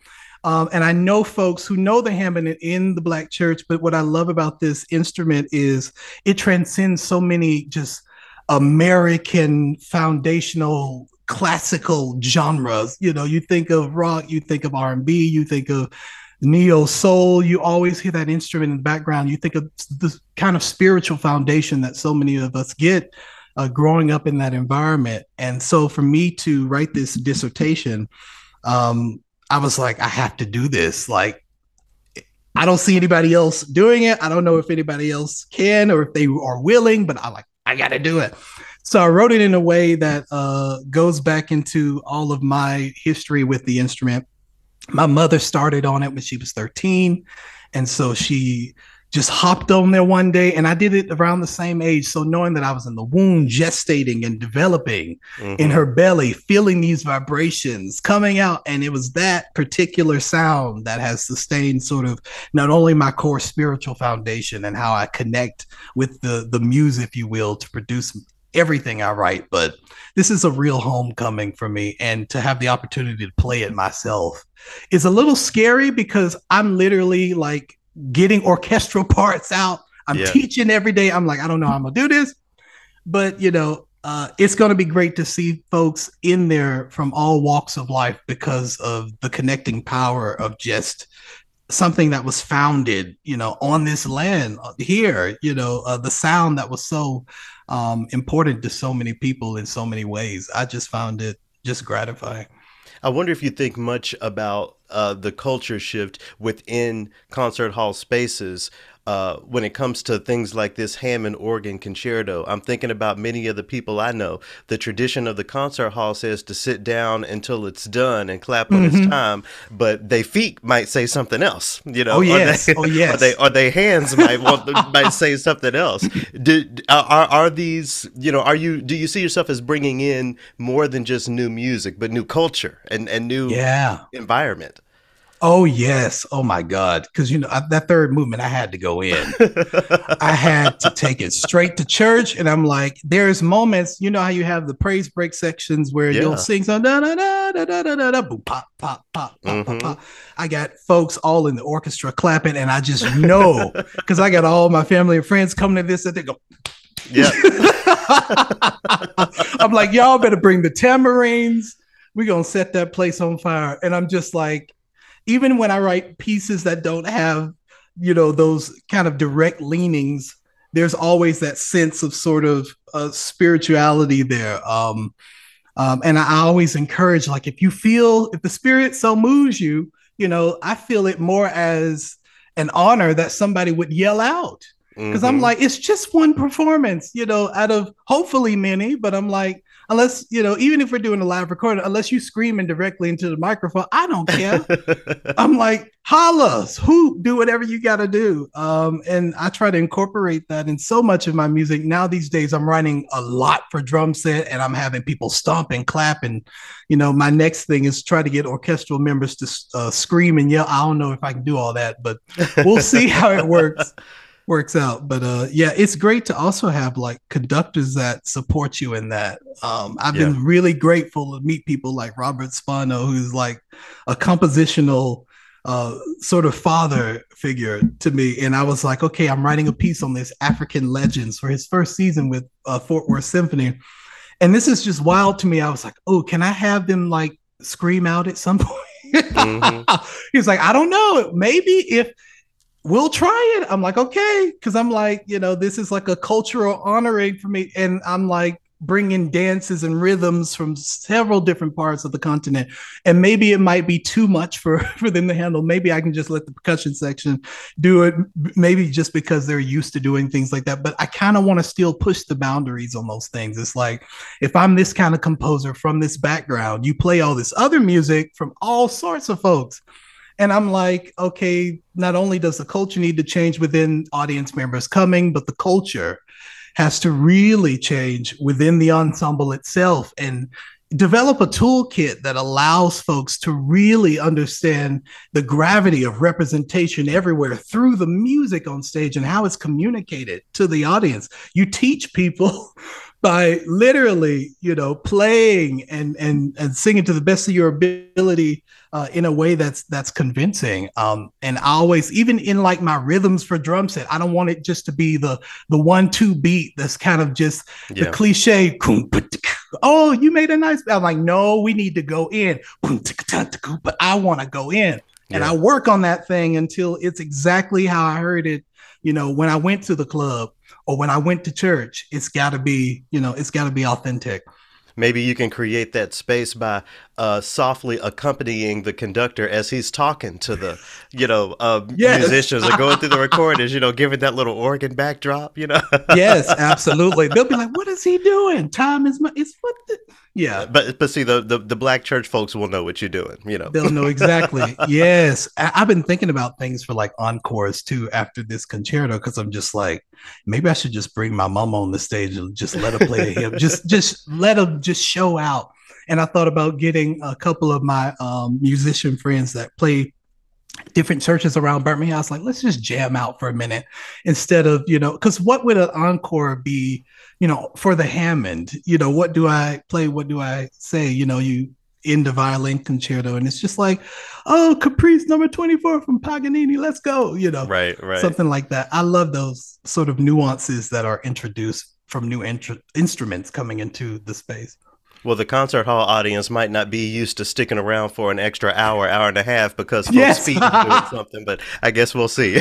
So Absolutely. it's not just praise breaks. You have a piece of music that's going to be premiered soon called Upon Daybreak. I really appreciated learning about it and reading the Maya Angelou poem that helped inspire it. A lot of people have a vision of world peace. In my Buddhism, we talk about Kosen Rufu. There are many different ways of thinking about a world without hate, a world without violence. I wonder what that world looks like to you. What were you envisioning when you were writing Upon Daybreak? Definitely. I was thinking about if true freedom had a sound, Mm. what in the world would it sound like? in a world where everyone could express themselves to the fullest of their ability, love who they want to love, believe what they want to believe, but there is a oneness, that a deep understanding of who we are as a species, and honoring things that we know and don't know about our existence in the universe. And I was like, wow, how can I really allow, what sound can I create? Because there's so many sounds that you can draw from. It almost seems overwhelming, but Yeah. I had to just go back almost introspectively and think about, how I, as an artist, as a composer, would interpret these sounds, and dive into it from a perspective of just, okay, let me take this poem a line at a time and just try to zero in on these really interesting moments that she has throughout. I love Maya Angelou's work, but there's a line in there that says, "When we come to it." And every time there's a refrain, and I kept thinking about these moments of explosion in the music, and I came up with this sort of freedom theme that bursts out of the orchestra, and it saturates the listener in almost every section of the piece, and it gets transformed in a way. I always like to view myself as a composer that really tries to lean in on melody. And I always like to say, well, I'm trying to bring melody back. I love a good soundscape, but there's something about a line of music, how it holds the listener's attention. I like to tell my students, it's like you're crafting a screenplay, and your motives and your melodies, they're your characters. And when you bring them back in different contexts, you get to put the plot twist, you get to surprise people. It's almost like, not like you're playing with people's emotions, but their expectations and anticipatory thoughts about what could happen. And then it's like, okay, it's almost like you're watching a movie and it's like, okay, this girl gonna die in the next scene. She has to die. I know she gonna die because she messed up here and blah, blah, blah. And then when someone turns it around and then they make it out, it's like, oh my God. Same thing with the music. So I tried to come at it that way, thinking about, how can I make this melody as free and colorful and unabashedly just powerful as I can? This piece is really about a bigger sort of triptych that I was thinking of. I have two other sort of perpetual motion pieces that it kind of carries you through. There's a lot of breath sounds and a lot of beatboxing in the flute, which I love to include throughout, and just throughout any wind instrument. And there's always these little sort of motives, even micro motives, that kind of pull you through. So this is kind of the culmination of that. That the moment, like when we come to it, you hear like whooshes of breath followed by this giant melody that comes out. That kind of propels you into freedom, if you will. I hope that answers the question. Oh, absolutely. But I also think about, though, is the fact that there's so much music that we honor and that we need that was born from struggle. What would be the spiritual if we didn't have the stories that go along with that? I wonder if there's some sort of balance or trade-off you think about creating music for a world filled with peace while honoring the music that was born from that struggle, especially considering, your geography and your history with the Black church and all of those things. Absolutely. Oh, that's such a good question. I think about it in every context, even if I'm not, writing like a setting of something that is dealing with lynching or dealing with like intense sort of trauma. I carry that spirit with me, even if it's just sort of a general piece about freedom or malice. I want people to hear the love and the spirit within the music. Considering even after knowing, where I came from, or even, if they don't know where I come from, it's like, there's something about this music that was born out of it. It's something special. I really want to maintain that kind of musical integrity. But before I begin every piece, there is a word of prayer that is said. I have to I light candles when I write, burn a lot of incense. There is something about conjuring the energy of those who suffered in unimaginable ways, and knowing that I'm literally from that. I'm from people who just decided to just stay down there and or people who couldn't get out and just work it out. I mean, all of us, as sparse out as we are, even through like the Great Migration, there is just such strength in every single branch that we've taken from being in this country. but I try to carry just the spirit of that with me. I think about, my grandparents. I think about other wonderful figures in my life who I know have suffered just to me personally, and also just the history there. And I love it when Maya Angelou says, she's like, I come as one, but I stand as 10,000. All 10,000 of us are allowing the pen to write the music.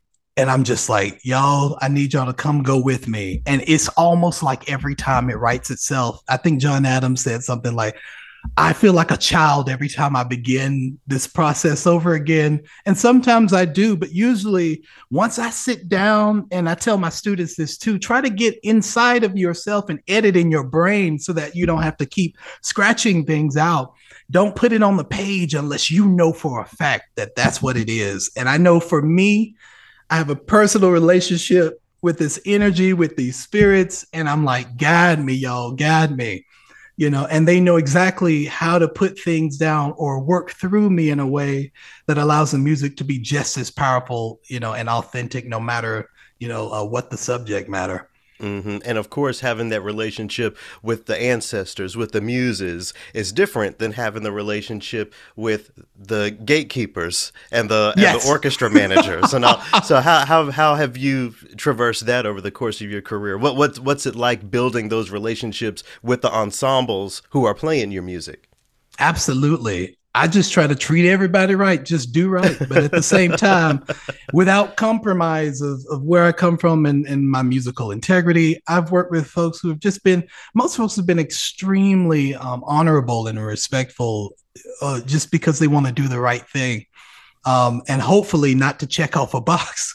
Right. Because now these days, especially after the pandemic and George Floyd and all this stuff, it empowered me and a lot of my colleagues to look at what was going on and be like, okay, what are you doing this for? And now I'm like checking the history of like their performances and how much, sort of DEI work have you really, really done? And has it been honest work? And can I see sort of the growth and trajectory of it? So when you ask me to do this project, do you view me as the safe Black option? Because I'm polite and charming and all these things, or is there something in the music that really strikes you? And so when I have these initial conversations, I'm asking questions too, to just really feel out what's going on there.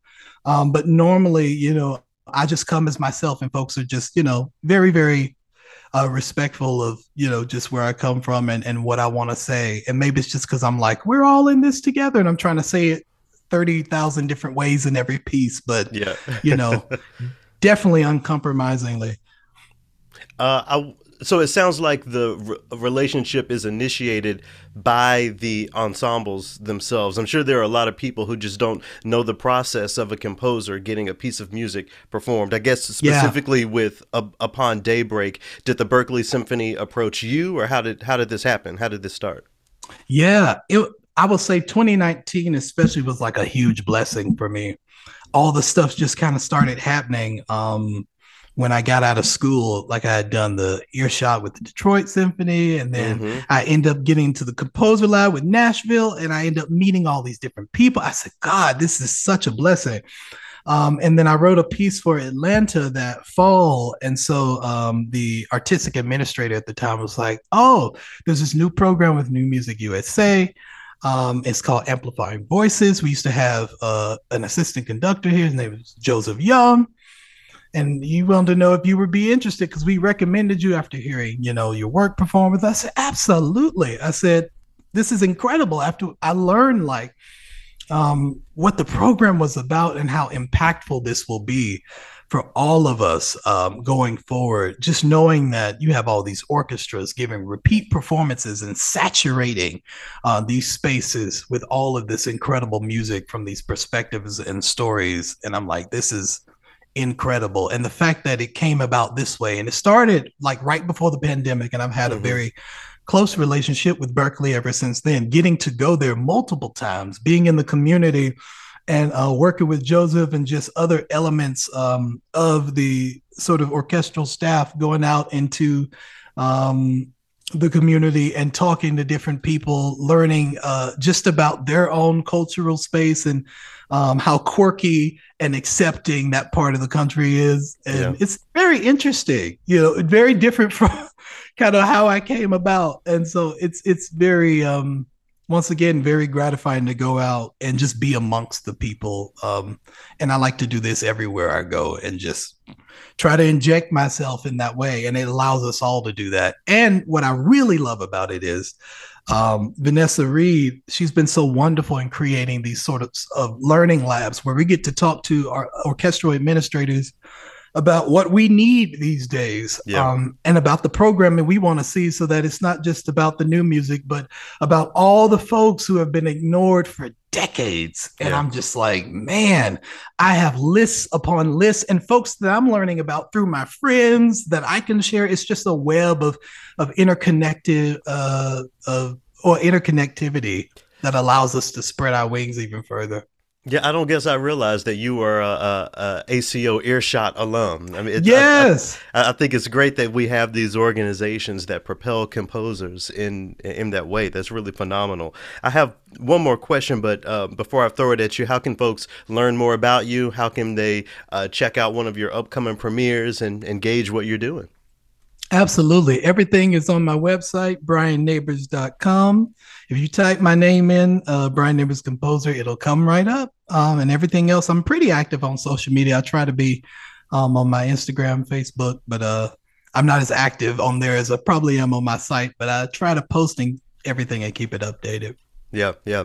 So, back to that poem that inspired Upon Daybreak by Maya Angelou. She describes, in detail so much violence and just the things that are happening around the world. And I feel like we're seeing that today. Think about the Middle East, Ukraine, what's been going on the African continent forever, even here in the United States. I think we can idealistically think about music and music making as that peacemaker, but when you're in the face of actual war, actual destruction, it's easy to get disillusioned. Do you think that music can actually have an impact on things like sex trafficking and the war in Ukraine and all of these just horrifying things we're dealing with in real time? That's a very good question. I hope that it can. And it's always like music has to be after all the trauma has happened to kind of heal everyone. And you just pray that when you submit these pieces and that they get performed, that people have changes of heart. But I know it's kind of hard. I think we're just the Band-Aid people. It's a shame to say that. But we just hope it encourages more people, like folks, to get involved, in the fight against these things, whether it be like folks who good people that want to go into law enforcement or some type of trade that allows them to be a part of the resistance to all of these different issues. It's just like we're the people who come in and try to encourage folks to get moving and just do what they can from their corner of the world to try to make it a better world. We may not be able to stop things as they're happening in real time or even right before they're happening, but maybe somebody heard something. Maybe somebody, saw a piece of music. Well, heard a piece of music, but heard something that put a quickening in their spirit that stopped them from making a certain decision. Something that was foundational, revolutionary. If we can be a part of that, and that's why I think it's the representation through the orchestra or through whoever's performing the music and in the audience is so important, because it allows people from all walks of life to really embrace from their own perspective and their own world. If you got, the drug dealer from off the street and one of us writes a piece, about folks dealing with this kind of issue in the street and who want to get out, who want to live a better life. And you like bring that level of like spiritual awareness and a quickening, in some piece or some concert hall. It goes back to like folks like Big Frida, who down the street, I'm in Baton Rouge because I teach at LSU, and thinking about her being with the Louisiana Field. I'm so mad because I think I have a premiere on that now. I can't go. there are so many people that will benefit. It's like, no, we don't know nothing about this orchestra. We ain't never been to this concert hall, but Big Frida there. Let's go to Big Frida concert. Same thing. You can get an unimaginable amount of rappers, people from all walks of life to be that representation through the music to speak directly, to these people in a way that may stop them from doing something or encourage them to get involved somehow. Yeah.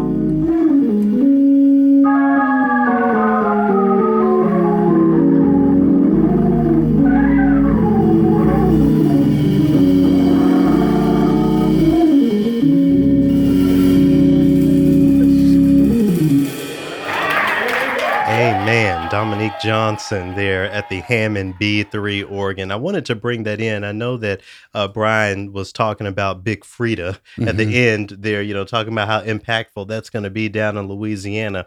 But I can't help but to think about this Hammond organ concerto. I mean, I'm going to do everything I can. Nina Simone said, Mississippi goddamn, Alabama got me so upset. Well, you know what? I'm going to be down in Alabama on November 16th if I can, because that sounds like it's just going to be an incredible experience. And then I think about how idiomatic that sound is to Black culture, cultures across the South, that across racial lines, but certainly, idiomatic to the Black church experience. It's an easy win for the orchestra because folks are going to be there. He's going to have folks who can't wait to hear it. It's really going to be an incredible experience. One of the other things that our conversation made me think about was just really impactful performance experiences, the performance experience that makes you want to come back or changes your perspective on a certain thing. I have a number of pieces in that category. I wonder if anything comes to mind for you, a live performance that you once attended that forever changed you, that you still think about as a type of pivot point in your life, just based on a live performance.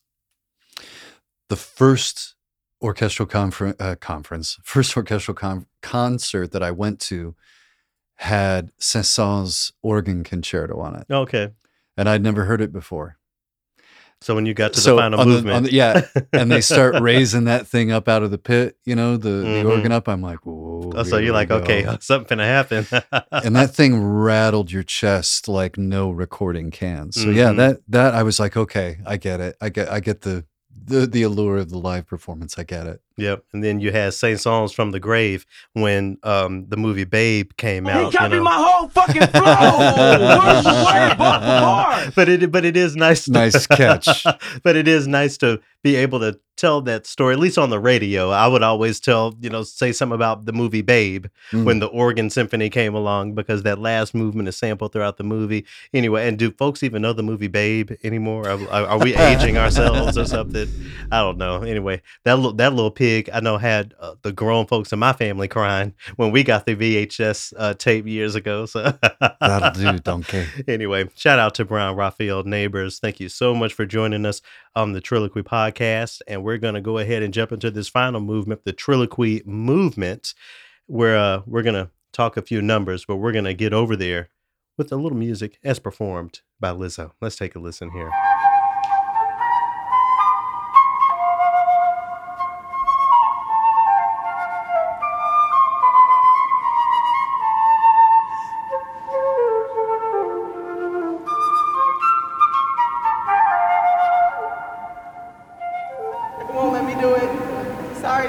A little bit of Lizzo playing James Madison's flute at the Library of Congress.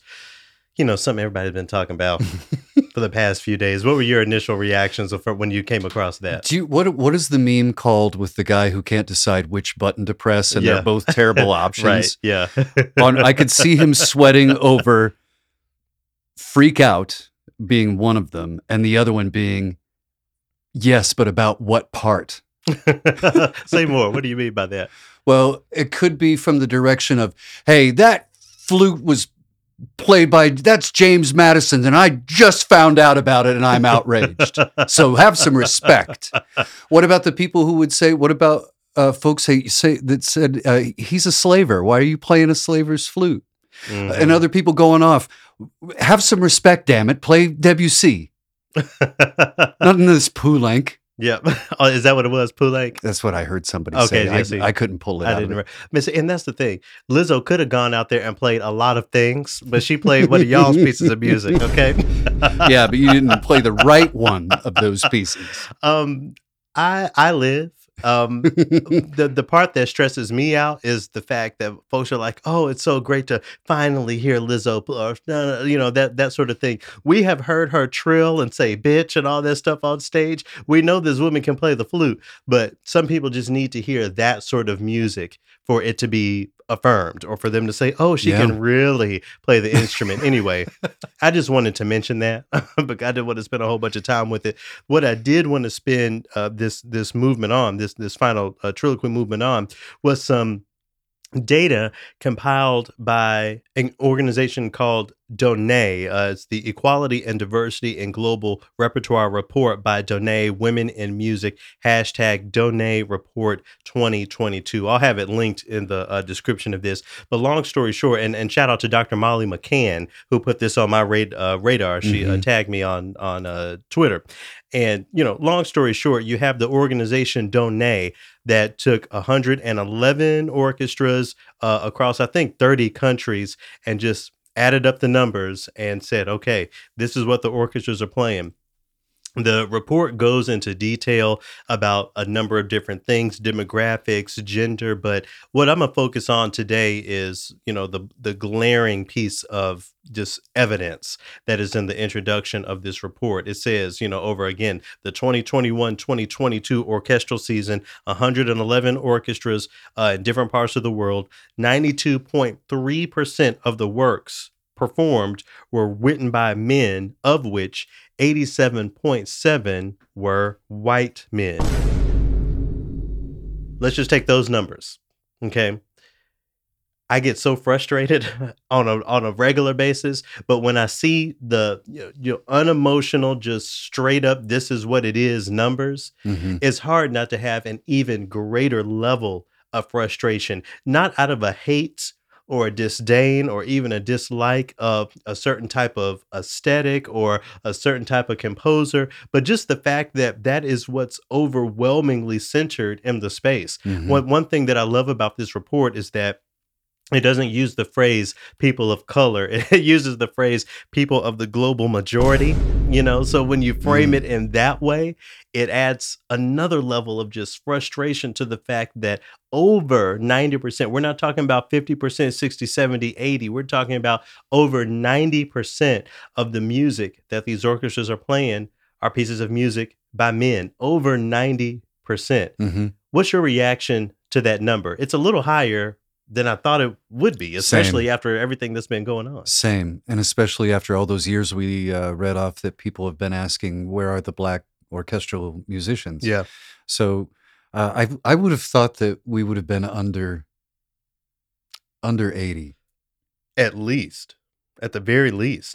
That would have been my thought. It's a little disappointing. But I also have to admit that even though we were tagged in this on Twitter, I didn't read it because I saw some of the comments that you were laying out and your frustration with it. And I went, oh, he's mad.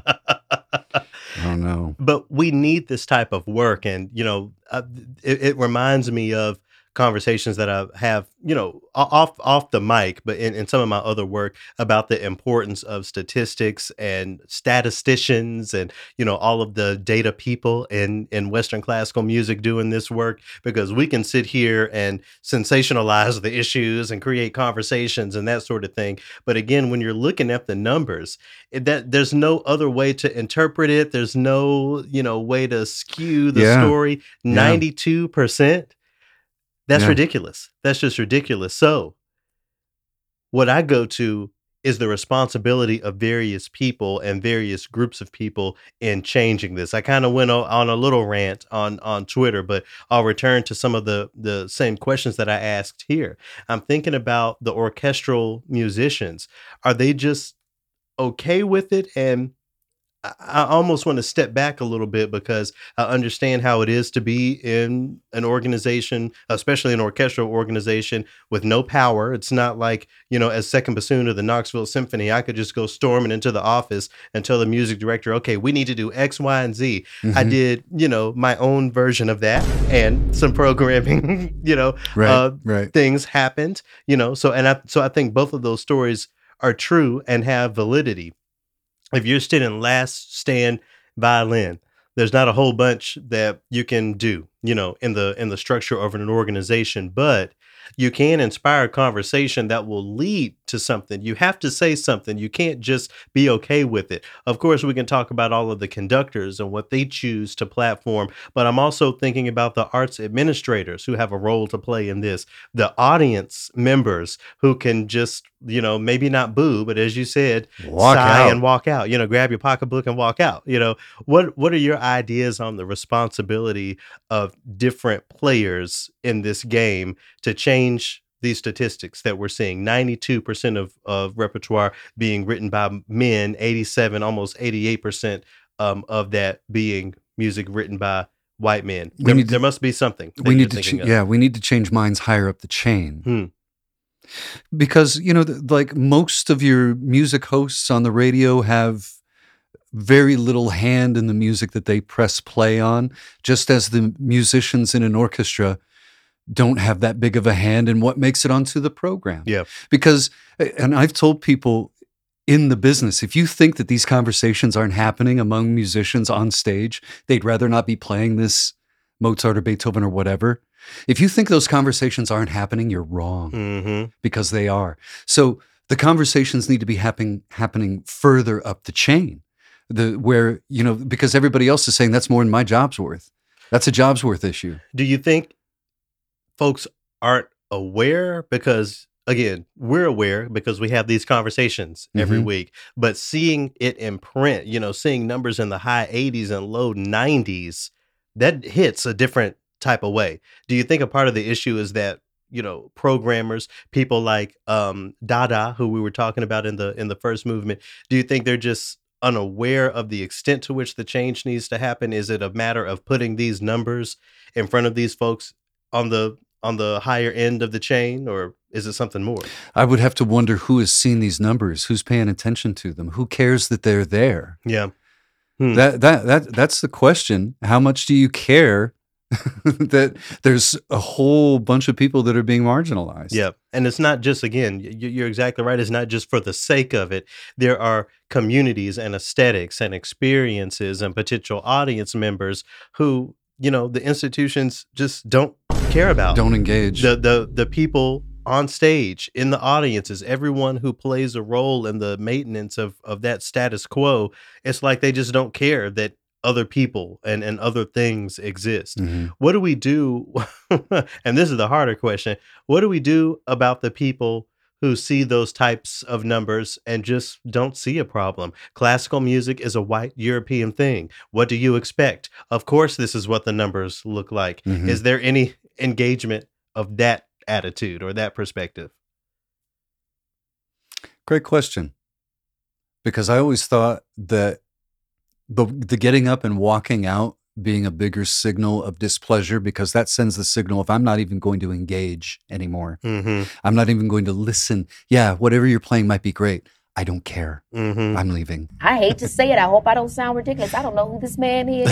Looking at the concert program, I don't know who Right. this man is. Mhm. So you could leave and not miss a thing. Mm-hmm. Not miss a thing. And just like that article said on the Root, the comment said on that Root article, it doesn't look like black folks are missing out on too Right. much. Right. So we've talked before about how you have to wait them out to a point of retirement, or they move on to a different role or something like that. Yeah. But there's people that are being groomed into this very way of thinking right now, right? Yeah. I mean, to Yeah. carry that idea forward. It's a great question, and I'm not sure that I got an answer that works right yet. And let me just, offer a little bit more context. Again, this is from the report. So, of all of these works that were performed by these 111 orchestras last season, 76.4 of those works were by historical white men. So, white men who have passed on. So, over 3/4. Oh, is that what we're calling it now? Yeah, historical. Over 3/4 of the programming are folks who dead. Damn. Okay. 11.3% by living white men, 3.8% by living white women, and 2.3% in this fourth category, historical global majority men. So, before you even get to anybody of color, much less black people, just everybody of color put together, it's just 2.3, and even they all dead. So Damn. there's so much work to do. This is why I'm so dedicated these days to platforming the works by living composers, because look, if we were talking about 76.4% living white men, Mm-hmm. we'd be having a different conversation, but the ecosystem would look so different that we would have a different way of engaging the conversation. We wouldn't be trying to protect the legacy of Beethoven or the legacy of Chopin. We would just be talking about today's communities and how they can be engaged. But we're talking about over 3/4 of the programming by folks who are dead. Okay. We can beat this horse all day. We talked about the repetition and how that leads to broader awareness of this issue. So I hope that's what this does. Again, shout out to everyone over at Donay. A very special shout out to Dr. Molly McCann, who put this on my radar. I think she was the statistician. Let me look in the credits here. Just so I'm making sure I'm honoring her correctly. Yeah, Molly was the data analyst on this project. Repetition. I guess that's the theme, the ending theme here. We were with the RE theme earlier. So, now we're closing out with repetition. So don't get tired of speaking these issues to power. Don't get tired of repeating yourself or saying the same thing to the same people or getting on folks' nerves, because that's how we make some change. At least that's what it looks like is going to be required for us to make this change. 76.4% historical white men. Maybe that'll be the title of this opus, Historical White Men. Shout out to all of y'all. I hope you're decomposing beautifully. And to those of you who aren't, I'll see you next week.